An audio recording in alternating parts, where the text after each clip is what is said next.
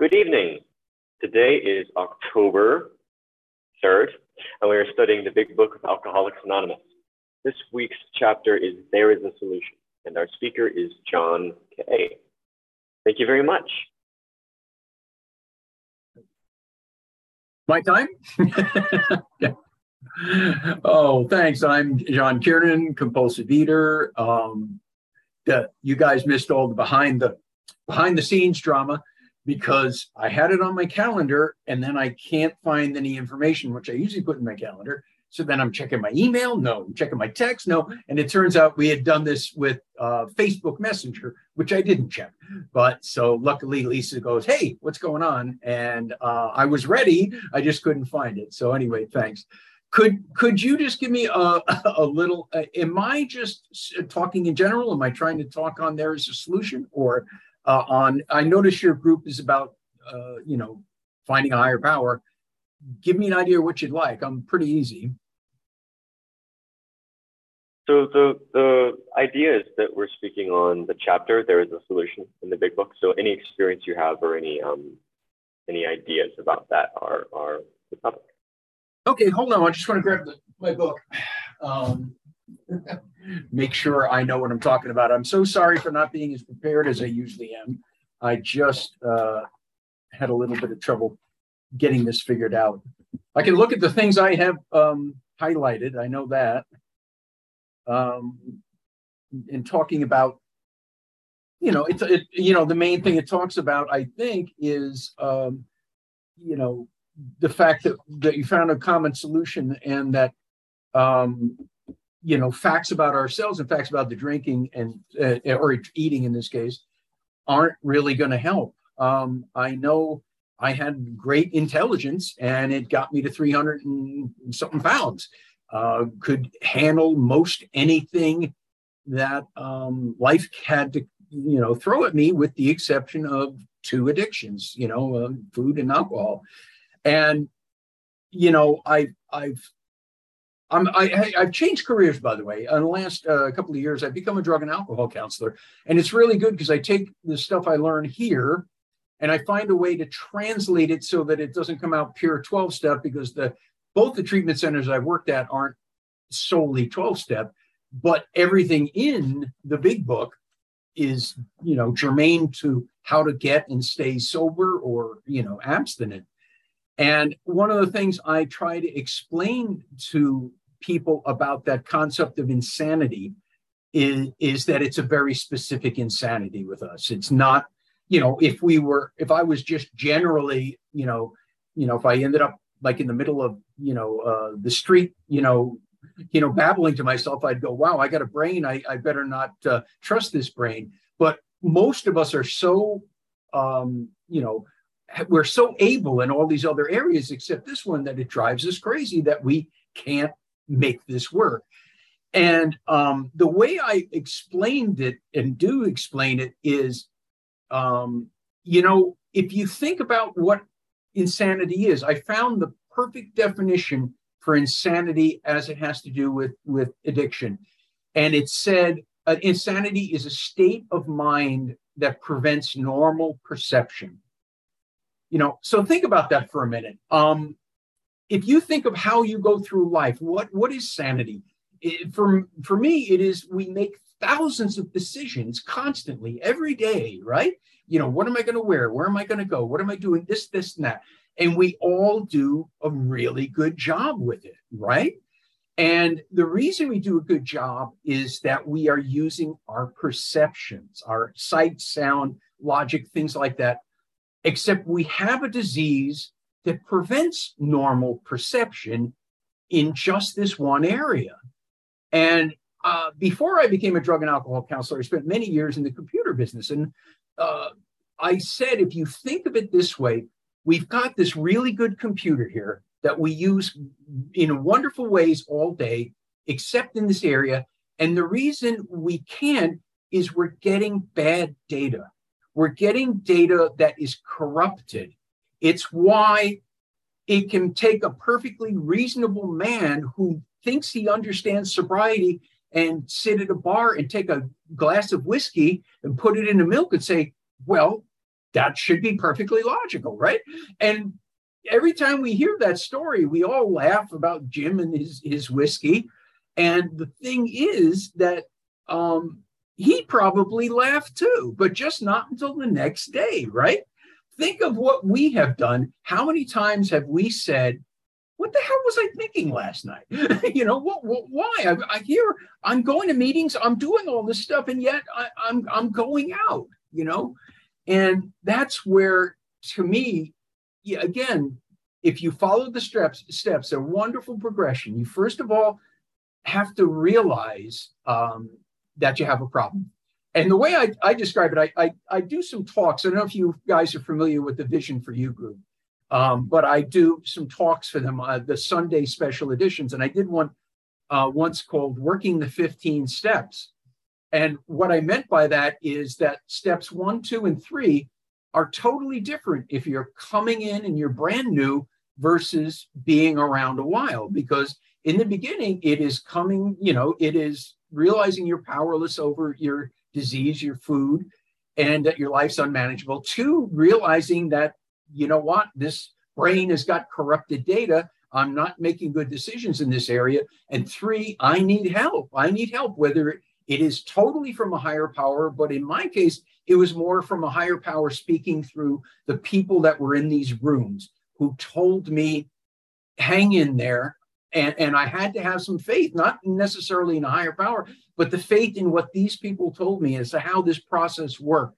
And by doing that, I was able to move forward. And I'll just jump real quick to explain why I call it 15 steps, is because where I am now in life, the first 3 steps are totally different. The first step 1 is I am powerless over people, places, and things, right? I finally get that. 2, I still have a broken brain. I have a brain that doesn't work exactly right.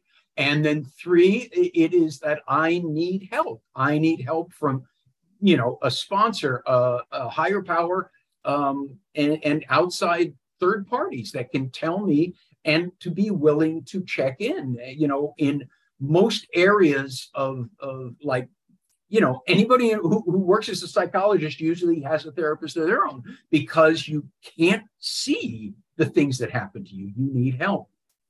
And to understand then that's how that is, and then to think about, the solution of this, of being willing. Now, it depends on where everybody's higher power is.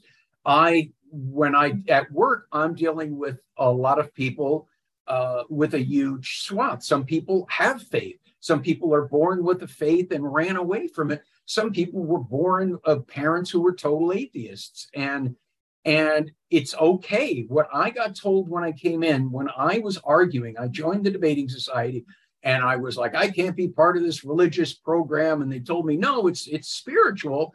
And I was like, oh, no, look, and they had the steps on the wall. It says, God, God, God, God, God. And the guy said to me in one of my first meetings, he looked at it and he goes, okay, leave it out. And I was like, what? And he said, leave it out. Your disease is looking for some reason to head out the door right now. Don't worry about it. You can be here till you're 110 years old. Nobody's ever going to tell you have to believe anything, what to believe, etc. The one thing we ask is try and keep an open mind.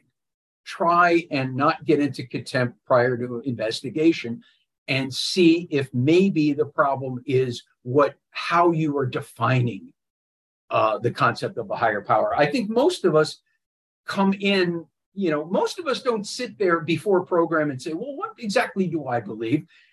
We get a hand-me-down religion, right? We get a hand-me-down faith that was given to us by our parents who got it from their parents, et cetera, and we have to realize that doesn't necessarily work. I have lots of friends in program who are rabbis, who are Catholic priests, who are nuns, who are Protestant ministers, cantors. If this was simply a matter of understanding a higher power alone, they would not have needed to be here. But they have the same problem I have. And I've always said, I think the 12 steps were God's gift to the 20th century. It was the rowboat that we get in to row to shore. We can't just get in the rowboat and sit there and hope that the tide will take us there. But there is a solution, and it is in this rowboat. And just like I and you and everybody else, the priests, the ministers, the rabbis, they have to do the work as well. And getting a concept of what that is for you is what is one of the things that will help you the most. In the beginning, I always said I needed a sponsor way more than I needed a higher power. Now, the reality is I believe my sponsor was a connection to my higher power. I just had trouble seeing that at the time. And I tell sponsees now, I happen to believe that this rowboat we've been given has a thread going somewhere to some kind of a higher power. I can't believe these two amateur guys got together and managed to pull this one off without some kind of extra help, right? But I tell my newcomer people that I talk to, I said, if you have no belief in a higher power, that's fine. Cut that little cord and just believe in the rowboat. Believe in the process. And it does take faith, because you're told to do things that you just think are the stupidest things you've ever been told. What the hell is doing an inventory going to help me with my food? What the hell is amends? And the thing is that all the things that the steps tell you to do, you don't understand until you're past and looking backwards. And that's where the faith has to come in, that what the people told me in this program, they did because they had my best interest at heart and they weren't lying. And sure enough, as I moved along, I griped like hell about my first fourth step. Yet when I walked out at the end of my first fifth step, I was like walking on air, and I could look people in the eye. I hadn't been able to look people in the eye for probably at least 5-10 years because I had such just shame about everything. And so the idea of taking that process and continuing to work on ourselves. Now, I'm a big believer in you still have to put the food down. That working steps can't be a substitution. I always tell people, I said, the food is what got us through, which got us through our problems, got us through whatever was going on. And now they're asking us to put it down. And that is the thing we use to get through life. So we have to find something else. And an old sponsor said, put down the food, pick up the big book. And I really believe that was one of the things that helped. And I dove in to working this program, and I dove in, and what people told me to do, I just did, which is totally unlike me. I've got this brain. I used to think I was open-minded, but my idea of open-minded is I'll listen to what you say, and if I agree with it, I'll do it. But that's not how it works. I always say that some of the stupidest ideas I ever heard came from my sponsor. And what I mean by that is I would listen to my sponsor, hang up the phone, and go, that's the stupidest goddamn thing I ever heard. But, I came from a program that said, bitch and moan and do it anyway. And so I would do it. And when I was done with it, just like the fourth and the other steps, I would say, oh my God, this is exactly what I needed to do. But thank God I didn't put it through my broken brain. A lady named Marcy from where I live always said you can't fix a broken brain with a broken brain. And the idea of moving forward on this was what helped. And like I said, I came in as what I called a total atheist. I know now, I think I was an agnostic. And you know what? The thing I love about the big book is the title, We Agnostics. It doesn't say you agnostics. It says we agnostics, meaning, hey, newcomer, we were exactly where you were when we came in. Let us talk to you about our journey and what worked for us. And I needed to hear that. And I came to a belief in something. It's not your typical Judeo-Christian thing. And essentially it is, my belief is everything's happening exactly the way it's supposed to. I don't have to like it. I don't have to agree with it. I don't have to condone it.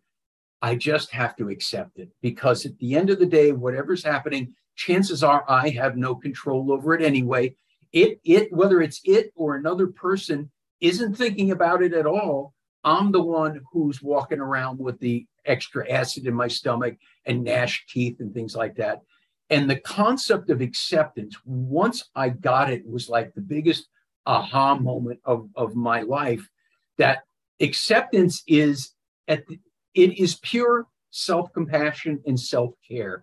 It is a very selfish act, and selfish in the good definition of the word selfish, meaning I am taking care of myself by taking whatever that situation is, which is almost usually something we don't like. Nobody sits around going, I can't believe I have to accept I hit the lottery. No, it's always something that's bad or you don't like. And it's almost always five. Okay. Thank you. It's almost always something we have no control over. And so the choice is ours. Do we want to hold on to that? Do we want to hold on to resentments? We are the only victims of that kind of behavior, you know? The other great thing that working these steps did for me is it gave me a different way to look at myself. I was so hard on myself. And I look at the place I worked, a lot of the clients then, patients there are young, they're early 20s. They remind me of me when I was young. And they are so hard on themselves and so self-critical and so self-damning and all that. And I think one of the real gifts from program came from getting a concept of some self-compassion. You know, in my business, they'll talk about self-love a lot, which I have a little bit of problem with, because I always say I had the trifecta of cynicism. Okay, I'm an alcoholic New Yorker who was a comedian. Okay, so anything that's just the slightest bit either woo-woo or whatever, I just roll my eyes at. And when I would hear the concept self-love, that was one of those ones. I felt it was very self-indulgent. But what I've come to say now is, it's self-acceptance, accepting that I'm a human being and I am going to just screw up royally any given day. I don't want to. I want to be perfect, to be honest with you, but I'm not. You know, there's a great line from page 417 of the big book, not the acceptance paragraph, but the one right after it, where Dr. Paul says, when I criticize me or you, I'm criticizing God's handiwork. I'm saying I know better than God. And for the longest time, I read that as when I criticize you, I'm criticizing God's handiwork. But it doesn't say that. It says when I'm criticizing you or me, I'm criticizing God's handiwork. And what that means to me is I'm exactly where God wants me today. I don't like it. I want to be better. I want to be perfect. But maybe there's a reason I'm here. And maybe I need to accept my humanity so that it's easier for me to accept others. You know, one of the things that hit me a while back is I said, you know, we're all just these little kids running around in these adult suits, you know, and none of us got the manual, right? None of us got the manual on how to live life, how to get along with everybody, how to just have everything go smoothly. And so we spend our entire lives in just an unending series of trial and error and trial and error and trial and error. And some of my errors hit you and affect you, and some of yours affect me. And we all look backwards at all of our errors and just drive ourselves crazy, second guessing it, whether it's, you know, damning ourselves for the things we did wrong or second guessing every bad decision we made. And of course, every bad decision, we always aggrandize the path not taken. Oh, if only I'd done this. Well, I have no idea whether that would have actually been any better. And so that's one of the things that's really helped me. And I'll just end on this. When I first came in, I remember sitting with one of my fellow newcomers, and I watched the old timers, and I had such respect, and I wanted what they had. And I was saying to somebody one day, you know, I feel like life is this big stormy ocean where I'm in a little dinghy and I'm getting bounced all over the place and I'm just barely hanging on. And I look over at those old timers and they're like ocean liners and they're just going, no bouncing, no anything. And I said, and I want that someday. And, you know, I've got there now, and I have gotten to that place. And what I understand, I couldn't understand from the outside looking in, but I could see from the inside looking out, is I'm an ocean liner, but I'm an ocean liner made of mesh. You know, I'm not plowing through the ocean. The ocean's plowing through me, and I'm just letting it happen, and I'm letting go, and I'm trusting there's a reason for all of this. And that's the higher power I believe in. Could I be totally crazy and life's really just this random thing? Yeah, maybe. But you know what? It works for me. It makes my life happier and makes me more content and peaceful and serene. And I hope that helps somebody. Thank you for letting me share. Thank you very much, John, for your share. All right. We will now open the meeting for questions or for 3-minute shares. As this is a big book study, sharing and questions should relate specifically to the chapter and step being studied this week. We ask you to accept this guideline in order to keep the meeting on track. If you'd like to share or ask a question, please raise your virtual hand, which is under reactions, or *9 if you're on the phone, and the Zoom host will call the raised hands in order and ask you to unmute when it's your turn. With the timekeeper, please set a timer for 3 minutes for each share and announce when time is up. If the speaker is asked a question, please allow 3 minutes for the answer. All right, let's start sharing. Hey, everybody. Oh, go ahead. Hey, I'm Meredith in Nashville, compulsive overeater. Thank you so much, John. That was like a fire hose. Oh my gosh. When I first came to OA, I remember a fellow saying, just get a higher power you can do business with. Doesn't matter. Don't let that hinder you from jumping into this program. And for somebody to say that is total faith, really, that it's not up to me to dictate anybody's higher power, what they should have faith in. And it says to me that my God, my higher power, who I call God, is not threatened by anything. He's not threatened by unbelief. He's not threatened by any of that. I love that you reminded me to read the acceptance story again and highlighted that line. It's beautiful. It's beautiful. And, I heard a share recently about, it's similar to you saying, all of us are just kind of stumbling through this life. We don't know what's coming. We don't know how to do anything. I mean, in general, and they compared it to parenthood. None of us, even if we have multiple children, no two children are the same. It's not the same set of circumstances. If you're a parent for the second time, you're the parent of 2 babies. It's just, and none of us knows what we're doing. So what better reason to have faith and hope in a higher power in my book. Thank you so much, John. This was really great to hear tonight. Oh, can I say one more thing? I would love to, I guess, can I just type your name into Vision and find your special edition? Yeah. Okay, great. Thank you. I have about 8 or 9 of them up online, and I'm doing one at the end of October also, so there'll be a 9th one or 10th one. Awesome.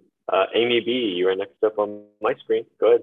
Thank you so much. Thank you, Ian and Yvonne, for your service tonight. Amy B., compulsive overeater, living very gratefully in a recovered state today. Thank you, John, for sharing on There Is a Solution. There is a solution. It's really interesting for a chapter called There Is a Solution. It spends the first 10 pages of it talking about the problem. And then on 27, it says,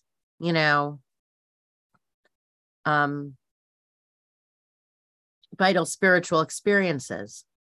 Once in a while, alcoholics have had what are called vital spiritual experiences. And the next page on 28 talks about the work by William James, Varieties of Religious Experience, which basically says there are a whole bunch of ways that people can come to a higher power. And there is a solution.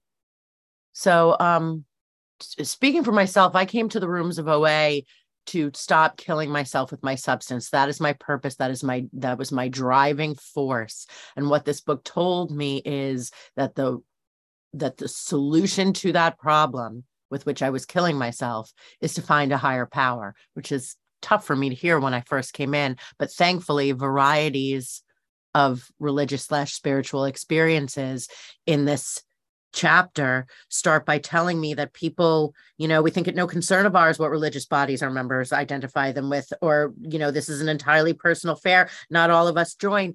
This is letting us know that this is the way to it, is finding a higher power. And that can mean a whole bunch of things, but that is the solution to the thing that I came here for. I did not come here to find God. I did not come here to find God. And in order to do what I came here to do, I have to find God.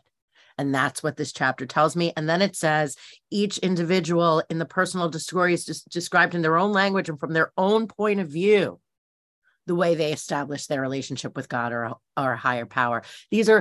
We are putting our individual narratives. That's why we come to meetings. That's why we share. That's why we have outreach, so that we can put forth our personal experiences, all the varieties of experiences with which we all, if we're pursuing recovery through the 12 steps and through the big book, in which we all pursued a relationship with a higher power for the purpose with which we showed up, which is to keep ourselves from killing ourselves with this disease. Thanks so much. It's always good to be here on a Monday and start the week with everybody. I'm real grateful for all of you. And I pass. Amy, I just tell you, I always like to remind people that William James was not a theologian. He was a psychiatrist. And that I did one of my special editions was all about finding a higher power. And I said, this hand-me-down thing we have to tear it down and rebuild it. Now, we may rebuild it exactly the way we got it originally, but then it's ours. It's not theirs. It's ours. And we have some kind of a personal contact. All right. Thank you, Amy. Jan, you're up next. Did you say Jeannie? Hi, I'm Jeannie. I'm a professor at Eden. Boy, I couldn't have walked into a better meeting. Yesterday, I moved from California to Virginia. I spent probably about 6 months making up the decision that I wanted to come back east. Dean, I can't really hear you very well. Or can you, is just something going on? Better? Let me come back, okay?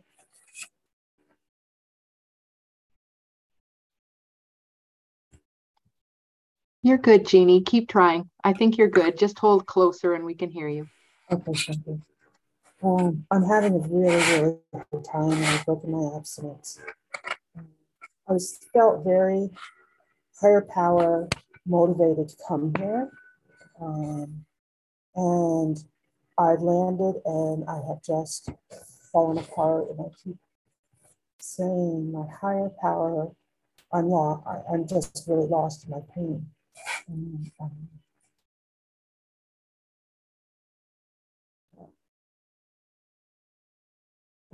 I don't know what to do. I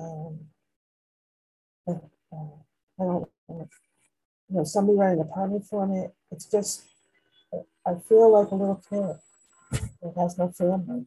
And then I come on here and I see people that I saw when I was in California, a few of you, and it's like, oh, wherever I go, they're there.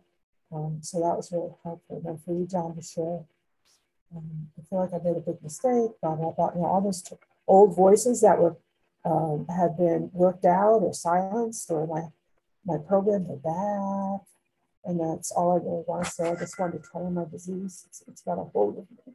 Thank you. Thank you. And John?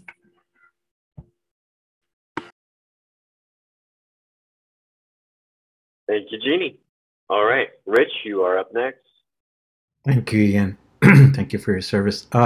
my name's Rich. I'm a compulsive overeater. And John, that was absolutely very clear.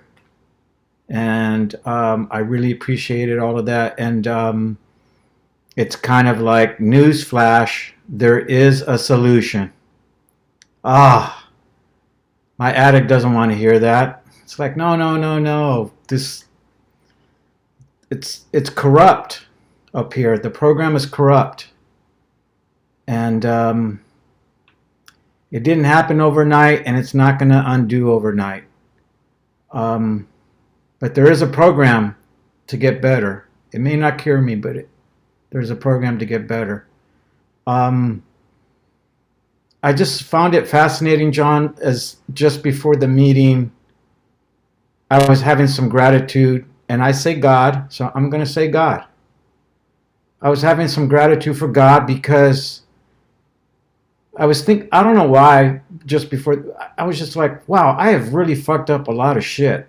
And a lot of people have come to help me. A lot. And I don't know why they came to help me. And there is no other explanation for me, other than God. And it doesn't mean that I don't question other things.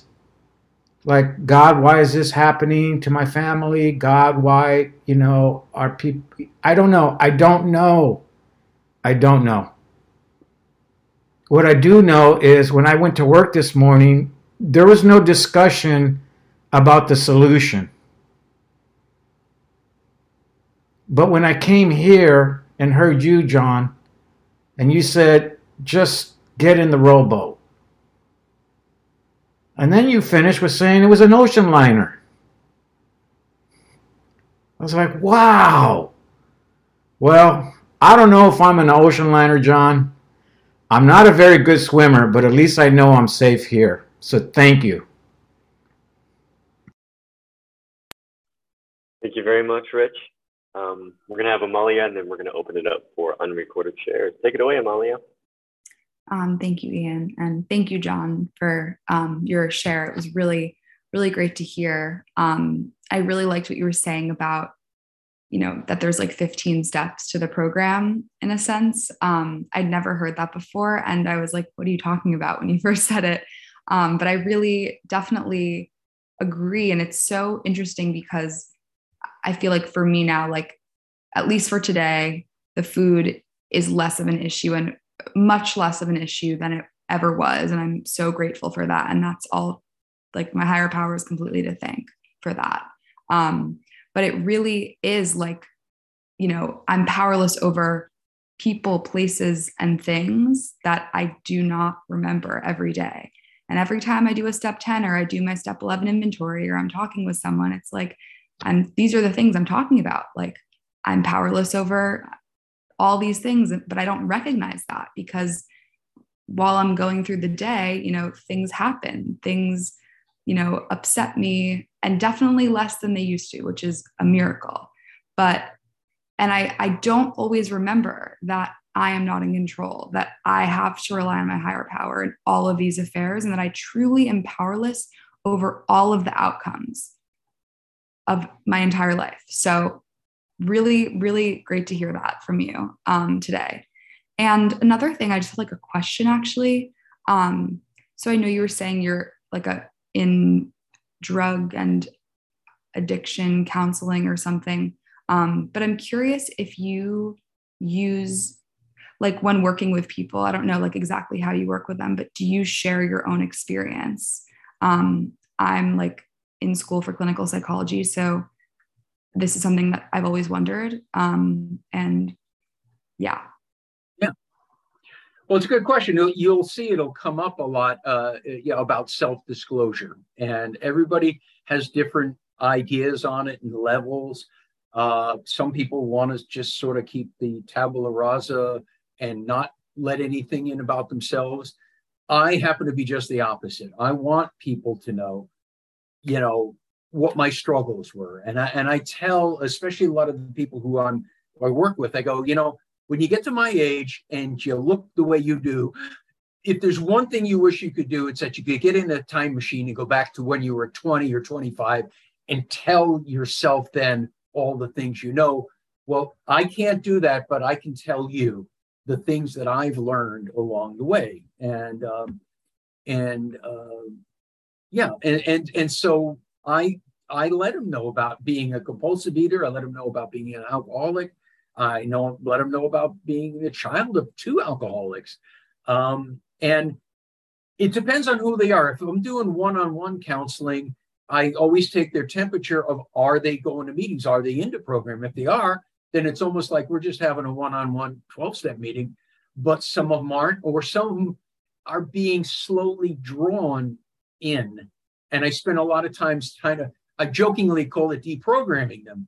I'm doing this special edition I'm doing in a couple of weeks is all about the words of program and how some of the words people hear, especially when they're not from program, can be off-putting. And about if you can reframe some of these things, whether it's the concept of surrender or acceptance or higher power.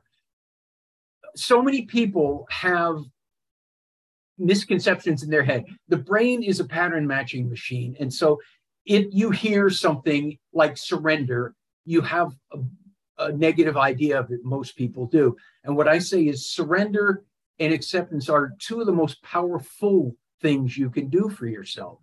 The most powerful thing you can do is to admit powerlessness, which, sounds like an oxymoron, but for me, it's true. So anyway, I would say, if you feel comfortable, I can only tell you, I went through school and there were a couple of us who were recovering alcoholics, and the teacher was like, well, you don't really have to be. And we looked at each other and like rolled our eyes, because I wouldn't have wanted to hear somebody who didn't know about compulsive eating tell me how to do it, So anyway, that's my thoughts. All right.